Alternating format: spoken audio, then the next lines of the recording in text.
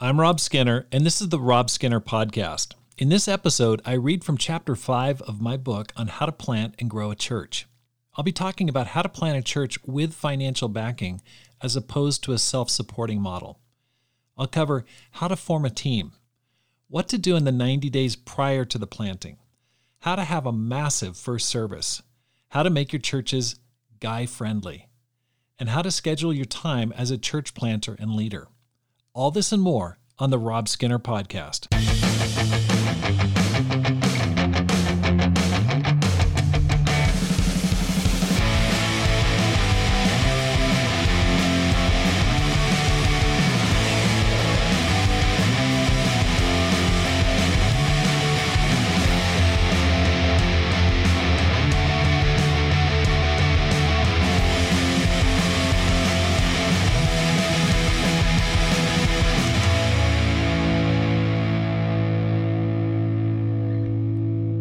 Welcome back to the Rob Skinner Podcast. My goal is to inspire you to live a no-regrets life, make this life count, and multiply disciples, leaders, and churches. I just personally registered today for the Climb Conference. I didn't want to miss the early bird discount being offered right now. It's only $125. Joel Peed and Joel Nagel, my co-planners of the conference, are meeting in Dallas this next week to mastermind a great conference together. We already have Sean Wooten, Dave Bliley, and Darren Overstreet committed, and we're looking forward to having a full slate of great speakers. I'll let you know more about the conference once I meet with Joel and Joel. I want to ask you to register now for this conference. Do yourself a favor and sign up. I haven't met a single participant who regretted coming and learning at the past two conferences. Now more than ever, you need the practical training, the warm encouragement, and powerful inspiration that this conference will provide you with. Whether you're a small church leader, a planter, a ministry leader, campus leader, or someone who aspires to ministry sometime in the future, you're going to thank yourself for showing up in Dallas, Texas, November 30th through December 3rd of 2023. We have people coming from India, Europe, and New Zealand, and more are signing up every week. Sign up today by going to robskinner.com and looking for the Climb Conference tab. That's robskinner.com. Chapter 5, How to Plant or Lead a Church with Financial Backing. One of the greatest moments of my life was the time I got a phone call from Preston Shepard, the leader of the San Francisco Church of Christ, who asked me if I was interested in planting a church in Portland, Oregon. I don't think he knew I was born in Oregon and had a dream to plant a church in my home state. My wife was not quite as excited. She'd already been on a mission team to Cairo, Egypt, and Oregon must have seemed very pedestrian to her. In any case, in June of 1991, a group of mostly young people in their 20s loaded up our cars and moving vans, and after a send-off worship service, drove north to Portland. There were some disciples already living in Portland, and with invitation cards pre-made, we arrived with a combined team of over 40 people. The minute we parked, we stepped outside in downtown Portland and started inviting people to our first church service. It was a magical time as the church grew to over 80 disciples in the next 6 months. Pam and I moved to Seattle at the end of the year, but those 6 months were some of the best we've ever spent. For example, at the end of that first summer, we had a baptism service where 6 people were baptized the same night in the pool on the top of our apartment. If I had to choose between self-supported or fully supported church planting, it'd be a no-brainer to have the financial support to get your church off the ground. It removes the intense financial pressure you'll face in a bivocational situation. If you have the opportunity to plant a church supported by a sending church, don't miss it. Here are some of the things I've learned from 30 plus years of church planting. Forming a team. Once you've been asked to plant a church, or you've persuaded a church leader to help you get a church going, you'll need to form a team. Your job is to get as many solid church members to go. When we planted the church in Tucson, we went on a recruiting visit to Los Angeles and Phoenix, the two sending churches for the new planting. We flew into town, and I preached to those interested in exploring the opportunity to go on a mission team. I have outlined the lesson below. 10 reasons to move to Tucson. Point number 1, what makes the mission team so unique? Why should you go? What is the benefit? Let me give you 10 reasons for going to Tucson. Number 1, for soil living. I read Mark chapter 4, 7 through 9, 18 through 20. And I talk about how we use this passage for non-Christians, about the parable of the soils. But the third soil is often where many of us are living. We're choked out by worries, desires, the deceitfulness of wealth, and are barren and unfruitful. Which soil do you want to live in? Do you want to live in the third soil or the fourth soil? Sometimes it takes picking up your roots and getting into good soil. The benefit of a mission team is its singular focus, saving souls. My second point, first string living. I talk about how in the playoffs, many pros never see any time in the game. Although they're skilled, they aren't quite good enough to be on the first string of a team, even though they've been the best their whole lives. And many times in established churches, we don't get time, quote unquote, because there are a lot of other great disciples around us. We can feel like we're on the bench, but we still have game. Mission teams are great because everyone goes into the game. You'll be begging for time on the bench just to take a breather after you've been on a mission team. Third point, leadership training. Some of us are young and hoping to lead in the future. You want to make a difference with your life. There's no better way than going on a mission team. I share about Chris Schwarzenberger, how he got the training and opportunity he needed in the small church environment. He got married, and then he got appointed as an evangelist, and he leads a church now in Spokane, Washington.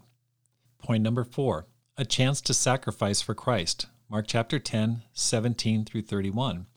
As Jesus started on his way, a man ran up to him and fell on his knees before him. Good teacher, he asked, what must I do to inherit eternal life?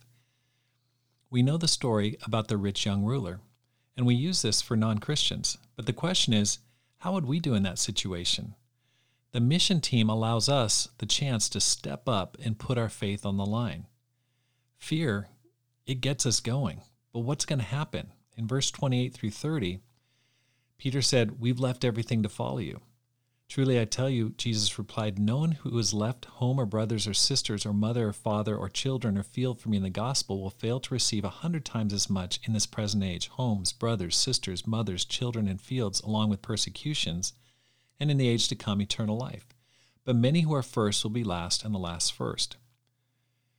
Jesus promises 100 times as much for anyone sacrificing for him. Are you ready for that chance? When we planted the church in Ashland, it was scary. It was very scary. I lost my entire savings.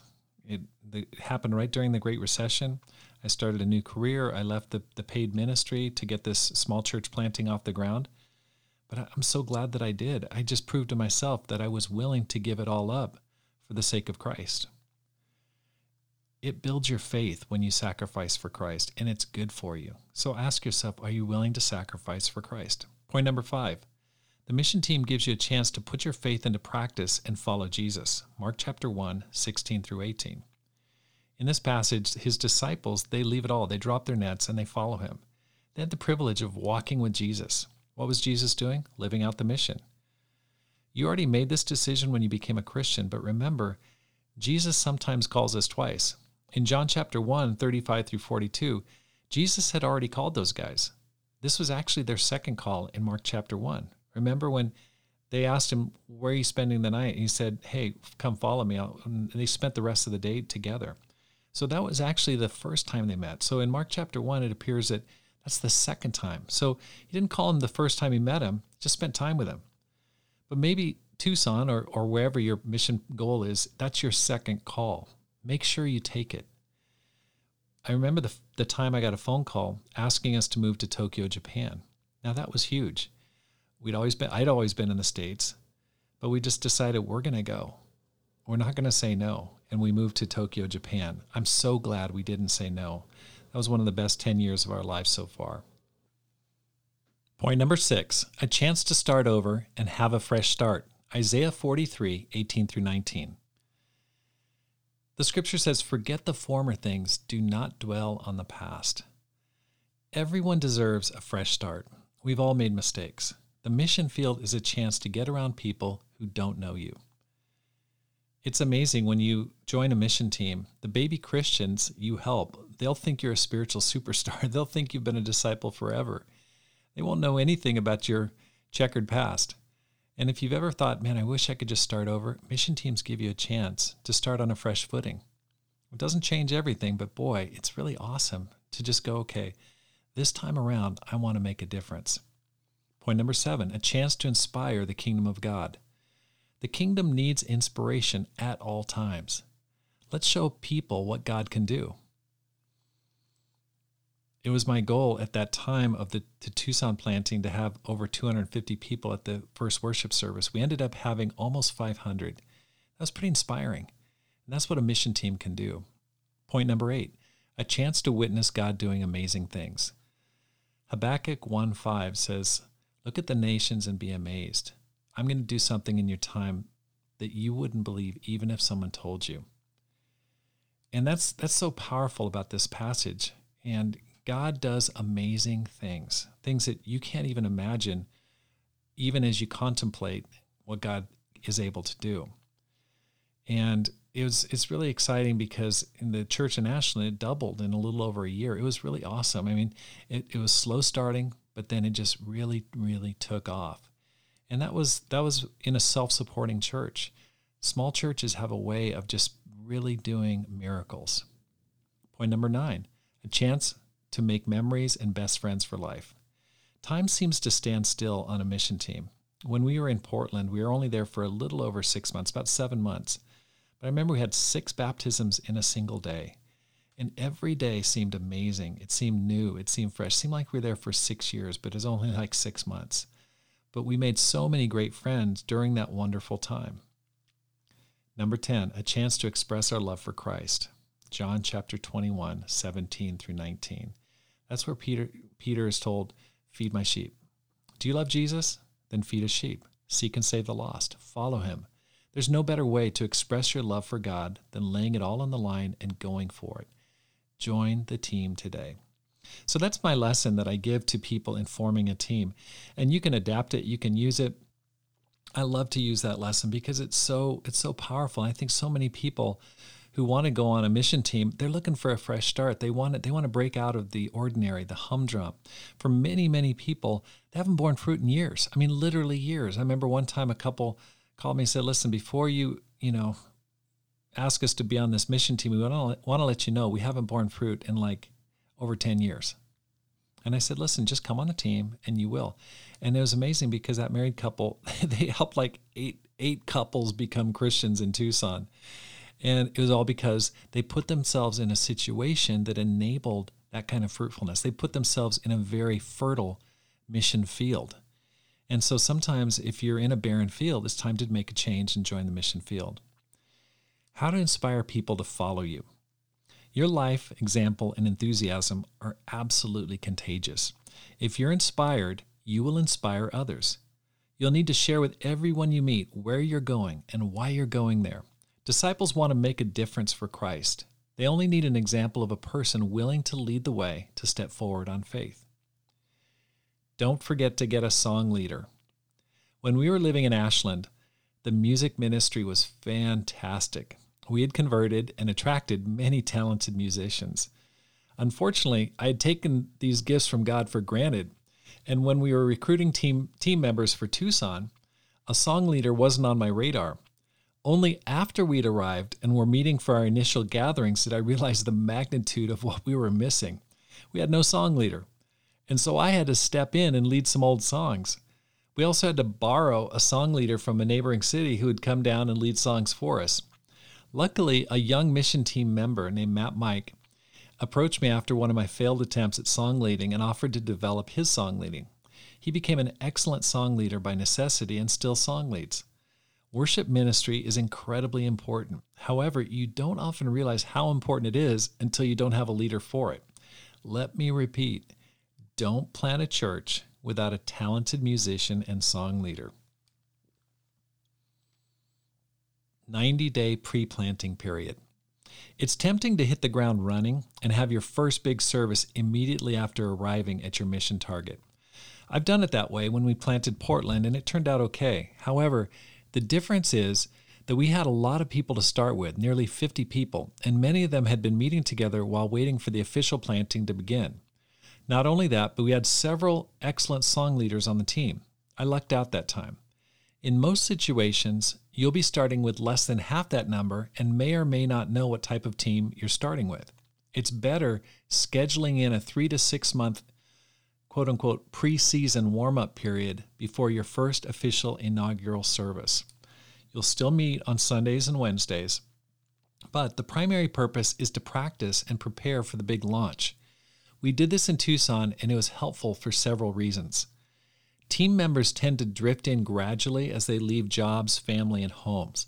Your team will take time to build in numbers.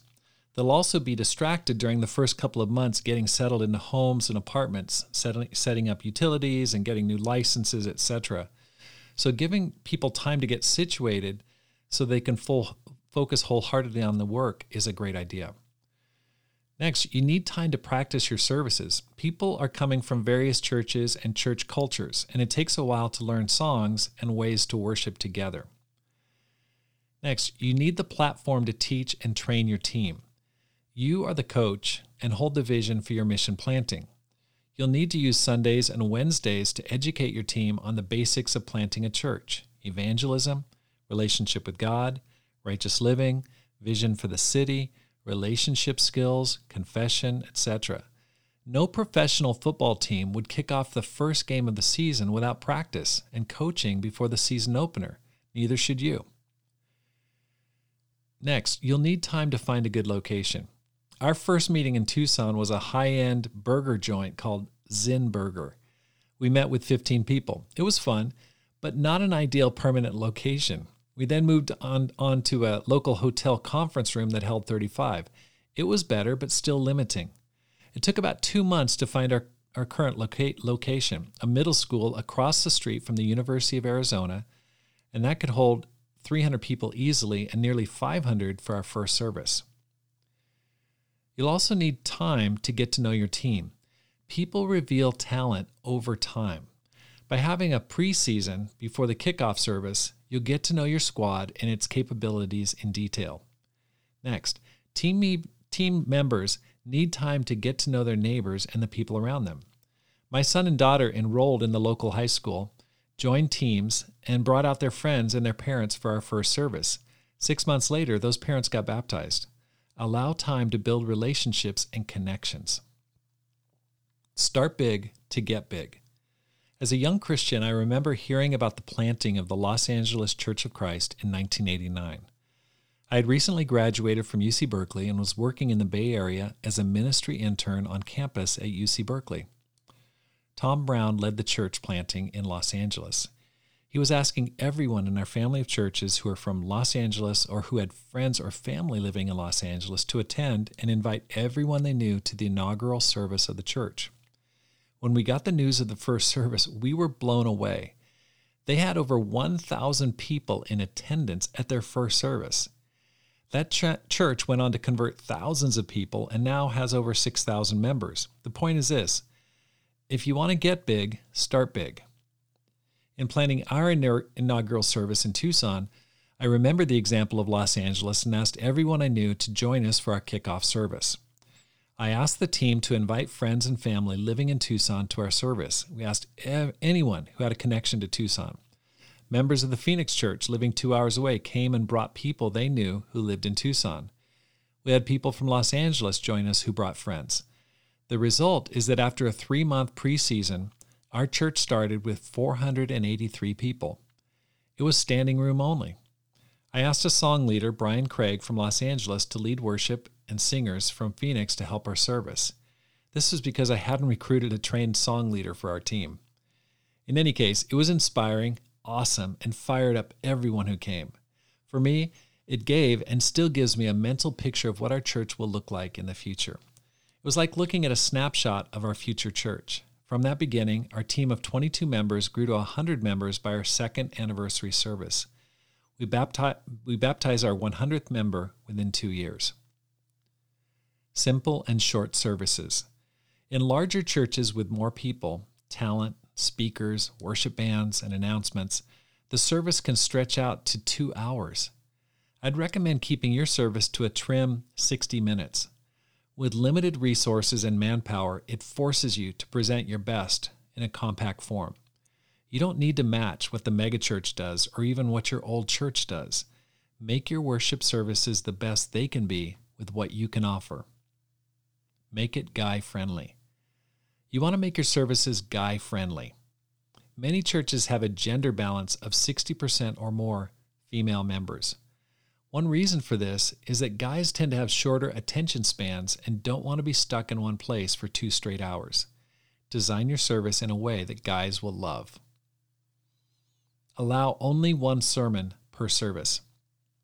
Occasionally, you'll attend a service in which an overeager member is dying to share his insights in the communion. He'll ramble on for 20 to 25 minutes while everyone is wondering, is this the sermon or the communion? You'll be tempted to cancel your sermon because everyone feels like they already listened to one. Limit your communion to 2 to 3 minutes at most. Coach people that a communion prayer is often enough, or a scripture, guided reflection, and prayer at the most. Often I'll say a communion prayer at the end of my sermon to save time. This rule applies not only to communion messages, but also to personal testimonials and baptism sharing. Anytime a person takes the microphone, there's a possibility they won't give it back. The problem is that if they're going long, you'll look like a fool trying to get their attention to get off the stage. Consistent coaching and repetition will help you avoid this problem. Make it a rule. Only one sermon per service. About sermons, keep it under 30 minutes. 30 years ago, the preacher was finishing his introduction at the 30-minute mark and would often go 50 minutes. In the age of the 20-minute TED Talk, a 45-minute sermon is a relic of a bygone era. Limit your preaching to 20 to 30 minutes. Your audience will appreciate it, and it'll force you to say what you need in a concise format. A good book on brief sermons is Andy Stanley's Communicating for a Change, or his lesson on YouTube, How to Give a Talk. A typical worship program. If you're wondering how to have a service in 60 minutes, I've attached an example of one of our worship services. So let's say we start at 11 a.m. The worship begins. We have 4 or 5 songs. And then at 11:15, we have a welcome with communication cards and a prayer. And so let's say the Millers get up there and they say, before we jump into the rest of our service, take a minute, pull out your communication card from your welcome packet. We'd like to ask you to take the next few minutes to fill out as much information as you feel comfortable sharing in the front of your communication card. You can drop your card in the offering basket as it passes at the end of the service. And we sing one more song, and then there's a sermon and communion prayer at 11:20. And so I'll get up and preach the word, then I'll have one song. And then if there's a baptism, we have it right then. One person shares. We don't have 5 people sharing about how awesome this person is. Just boom, get it done at about 11:45. And then at 11:50, we have a response and communication cards. The people get up and say, go ahead and pull your communication card out again and look at the back. You'll see a list of possible next steps that you can take following today's message. Just check the box to let us know if we can be praying for you in any specific way. Write that on the lines provided and know you will be prayed for this week. If you're visiting for the first or second time, we're so glad you're here. To say thank you for visiting, we want to offer you a free gift Bible. You can drop your card in the offering basket when it comes around in a few minutes. Then we have the collection, and they say, we come to that time in the service where we take the offering. For those of you who are visiting, please feel no obligation to participate. This service is our gift to you. But for those of you who consider the Tucson Church of Christ to be your church home, we want to thank you for your faithfulness to participate financially in the ongoing support of this ministry. If you forget your gift, here's several ways to give. You can text a number. Text TOCC to the number 77977. Give online. We have prepaid envelopes that we have that you can mail back, or use your bank's free online bill pay service. As the basket passes, please remember to place your envelope and communication cards in them. Then we have announcements, church camp. Grab your kids after this final song, and then we have a final song. And so that typically you'll get to about 12 o'clock or 12:15, or somewhere in 60 minutes to an hour and 15 minutes max. That's what we try to shoot for every single Sunday. Start on time. I'm not sure what it is, but it seems starting time for churches is relative to the region you live in. When we lived in Tokyo, Japan, most people were at church a few minutes early. When we moved to Tucson, Arizona, we felt like we'd walked into a different dimension. It didn't matter whether it was a birthday party or major service, many people were showing up 20 to 30 minutes late. We had a hard time starting our worship singing because there were so few people in the audience. No matter how many times I talked about it, nothing seemed to change. I agonized about this, got advice, nothing seemed to work. We moved our Sunday worship from 10 a.m. to 11 a.m. so that people would have more time in the morning to get there and as a concession to sleepy college students. At one of our 7 p.m. midweek services, I took a picture of the audience from the stage. There were 4 people in the picture at 7 p.m. I showed the church the picture and lectured on the importance of being early. Some told me to start the service later. Others said to start on time even if no one was there. I was hoping there was a magic fix for this problem. I was hoping there was a silver bullet. Unfortunately, I have yet to discover one. Finally, I just decided to start on time. Unless it's one of our 4 major services, Easter, fall, back to school, Christmas, or February back to school. During these services, we'll say a prayer at the starting time, and then we offer food and fellowship for about 15 minutes. We are officially starting the service, but the singing doesn't start until most have arrived about 20 minutes after the advertised starting time. Do the best you can and start on time. Demand a 50-50 membership. As mentioned above, many churches have far more women members. Many men are worshiping at St. Mattresses on Sunday or are watching football or basketball on Sundays. You must make a conscious decision to expect and demand a balanced membership demographic. When we started the planting in Tucson, our team consisted of 8 men and 14 women. I knew we'd have to work hard to develop a balanced ministry. Within 2 years, we had a 50-50 gender balance. I got many quizzical looks and skepticism when I told people that growth would not be enough. Balanced growth was necessary. People can be touchy about structured building. They sometimes desire to leave it up to God. This approach has a spiritual appearance, but leads to a poorly built church. In my experience, in churches in which women outnumber men, I ache for the older single women who have few dating prospects. Locked into their devotion to God, hoping for Mr. Right to show up, and at the same time consistently approached by their co-workers who don't follow God. It's one of the top reasons people abandon their relationship with God and walk away. As Paul mentions in 1 Timothy 5:11, for when their sensual desires overcome their dedication to Christ, they want to marry. Eager and normal. By the grace God has given me, I laid a foundation as a wise builder, and someone else is building on it, but each one should build with care. 1 Corinthians 3:10. In your desire to build your church, you'll be tempted to take shortcuts. You will at times be desperate for baptisms and will be tempted to accept anyone in your fellowship who has a hint of openness. This is where you need to have an idea of how you're going to build your church. Rick Warren, in his book, The Purpose-Driven Church, describes how he had a profile of the person the church was trying to reach. He called him Saddleback Sam. And that was a composite of the young urban professional typical to Orange County, California in the 80s and 90s. And Rick Warren went on to build one of the largest churches in the world by targeting a segment of the Southern California population. Regardless of your sensitivity to racial or economic targeting, the method worked, and now they also have people of all different backgrounds in their church. The takeaway from Warren's approach is to have in mind the type of person you're looking for in the startup stage of your church. You don't need to go into as much detail as Pastor Warren did in planting his church, but I would recommend having some criteria. When planting a church, I'm looking for men and women who are quote-unquote eager and normal. You're looking for serious seekers, Jeremiah 29:11-13, people who are seeking God with all their hearts, and those whose lives are functioning on a typical level. That's what I mean by normal. Why? Well, first, you don't want to waste your precious time trying to persuade and beg people to seek God. The people you first convert create the culture and atmosphere of your future church. Quite often, they become the future leaders of your church, and many go into the full-time ministry.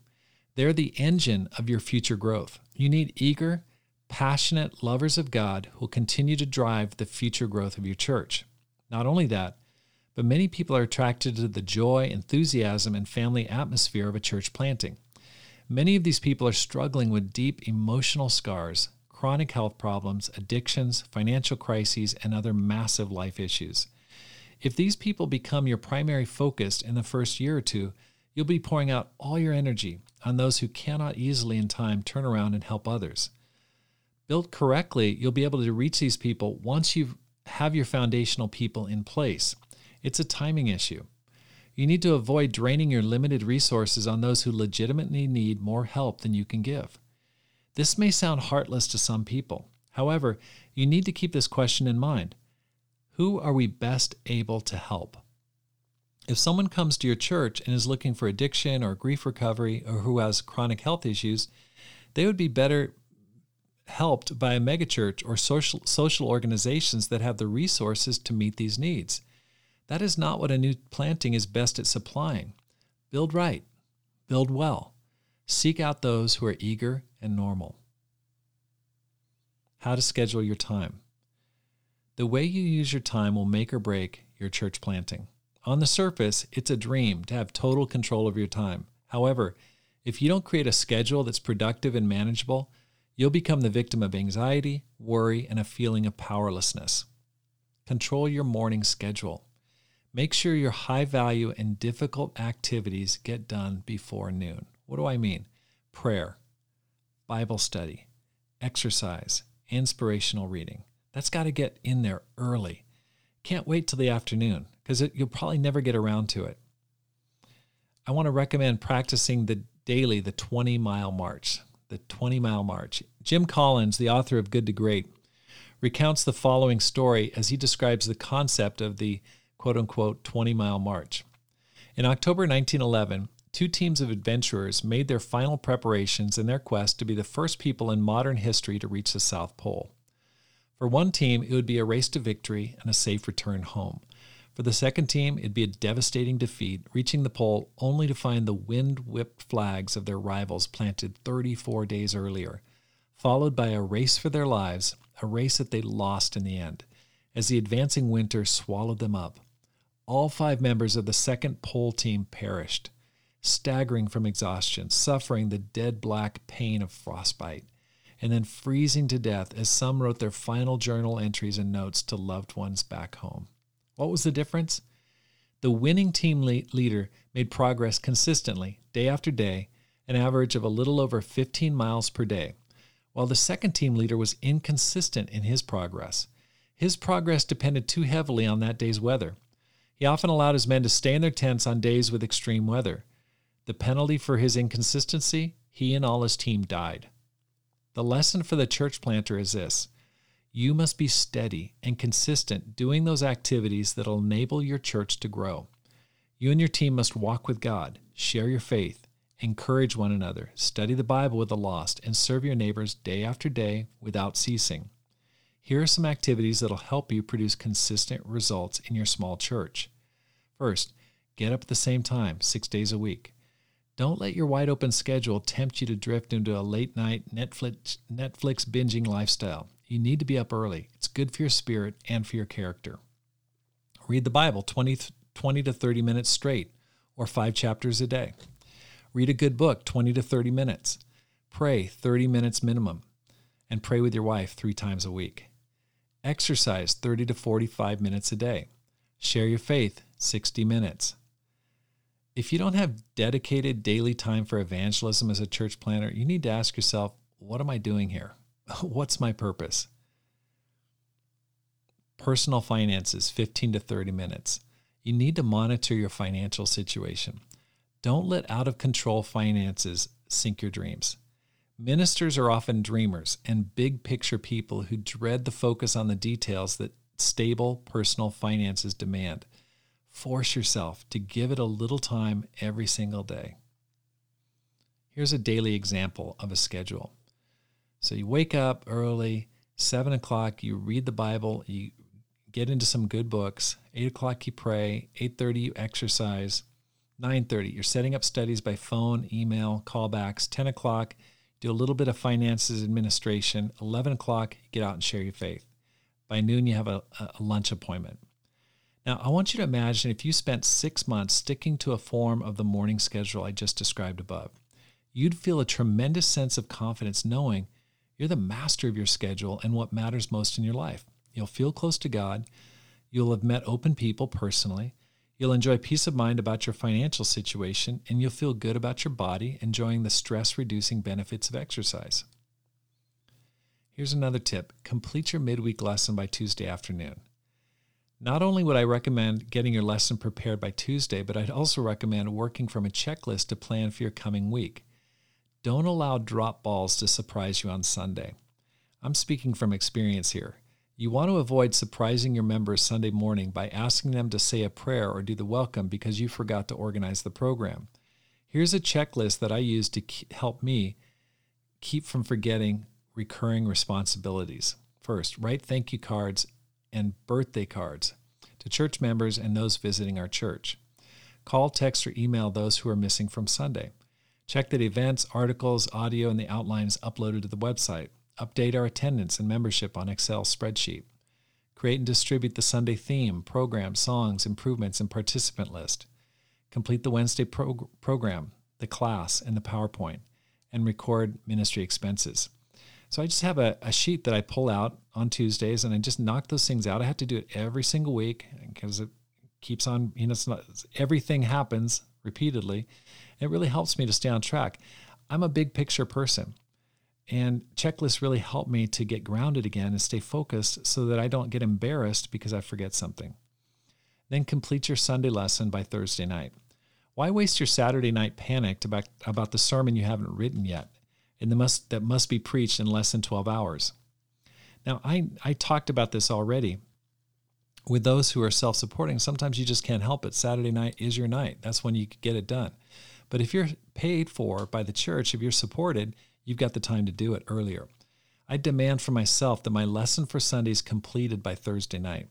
This allows me 2 days to let the ideas percolate, think of illustrations, and reread and practice my delivery. I discuss this in detail elsewhere in the book, but Parkinson's law states this: work expands to fill the time available for its completion. Set aside 3 to 5 hours on Thursday to finish your lesson. Whatever you allot will miraculously be just enough time to complete your message. Force yourself to get the sermon done by Thursday, and magically, you'll get it done. You'll have greater peace of mind, more relaxed weekends, and better preaching. Use Saturday for evangelism only. Bible studies, evangelism, and double dates. Don't waste your Saturdays. Ministry is a people enterprise. Be available when people are available. Use Sunday afternoons for mission team meetings. I like to use Sundays after church for mission team meetings. That's when everyone's already there, and it's a good time to have a meal together and then give direction for the week. You can talk about who came to church, who you're studying the Bible with. It's a great, great chance after church to pull people together and just recount what happened that week. Servant evangelism. In his book, Conspiracy of Kindness, Steve Sogren recounts how he planted his church in Cincinnati, Ohio, using a method called servant evangelism. Servant evangelism makes evangelism easier for people to do consistently. Along with an invitation to church, you give away something small and inexpensive or perform some act of service. I wish I'd discovered this method of reaching out earlier in my Christian life. I know few Christians who find it easy to overcome our natural reluctance to share our faith. There are a few outliers, but most of us hesitate at best and panic at worst. Servant evangelism lowers the bar and reduces the fear of inviting someone to church. Since coming to Tucson, we've organized countless servant evangelism activities, and the most common comment from disciples after the event was, "That was easy." I hope that the spiritual exercise of reaching out will encourage the team member to share throughout the week when he or she is alone. Here are some of the activities we've tried. First of all, giving away free EGs. That's a slushy drink that's popular in Tucson. This works like a charm in August as students come back to the campus at the University of Arizona and the temperatures are above 100 degrees Fahrenheit. Giving away free packs of gum. My favorite is Wrigley gum, specifically Juicy Fruit. Give away free protein bars. Those coming out of the local gym appreciate a post-workout shot of protein. Give away free water. We'll go to Costco or Walmart and buy $200 worth of bottled water, and before a college football or basketball game offer entering spectators free water and an invitation to a great church. Because of security restrictions, unopened bottled water is often the only thing spectators can bring into sporting events. We've done free car washes. We give away free hot cocoa during the winter. There are many other ways to serve and share at the same time, and these are just a few of those that we've tried. When doing servant evangelism, I recommend stating a variation of, "I'd like to offer you free blank," and an invitation to a great church. If you ask someone if they'd like something free, they'll often reflexively say no. If they ask, "Why are you doing this?" or "What's the catch?" simply respond as Sogren recommends, "We're trying to show God's love in a practical way." We found that 2 hours is more than enough time to have great sharing. 15 minutes to gather, 30 to 60 minutes of active servant evangelism, and then 15 minutes of sharing good news and debriefing is all it really takes. Whenever we have a sharing event like this, we'll usually get about 20% of our members participating on any given day. Relationships within the supporting church. I wouldn't recommend planting a church without a supporting or sending church. You'll need guidance and discipling, relationships, and money. Your relationship with a parent church needs to be healthy. Think about this in human terms. If you're trying to start a family, but your relationship with your parents is dysfunctional, your odds of creating a dysfunctional family climb. In the same way, you don't want to have bad attitudes, resentment, or any bad blood between you and your family of churches, especially your sending church and its leadership. Instead, you'll need to maintain a humble and encouraging relationship with other churches.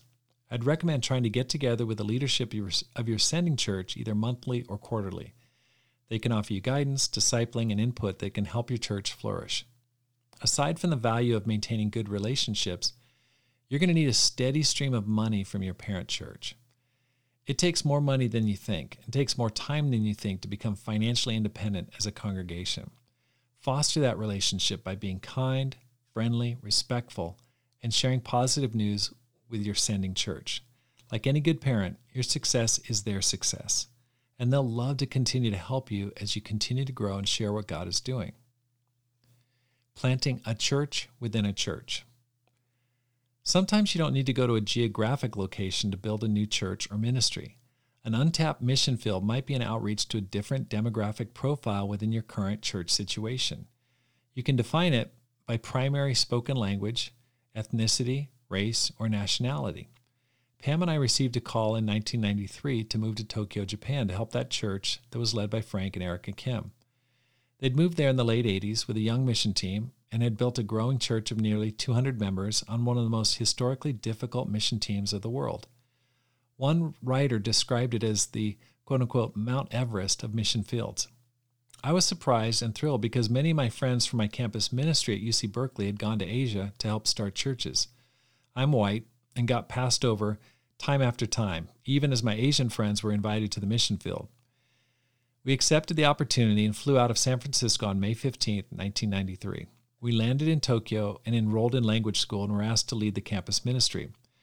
Japanese has been rightly called the devil's language because of its difficulty. My pride was humbled as I struggled to learn the language and lead the students in the Japanese college ministry.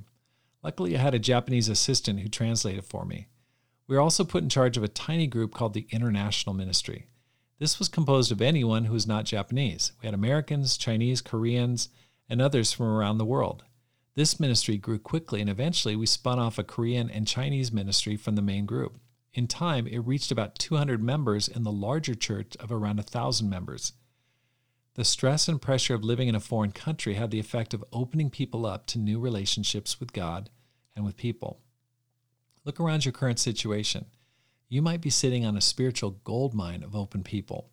Who can you reach right now who are not being deeply affected by the gospel? God may be calling you to an untapped growth center. Thanks for listening today. I'd like to ask your help through one of the following. First, hit the subscribe button. And then read and review one of my books, How to Plant and Grow a Church, or Courage, How to Make This Life Count. Because my goal is to inspire you to make this life count, to live a no-regrets life, and to multiply disciples, leaders, and churches. Have a great day, and make this life count.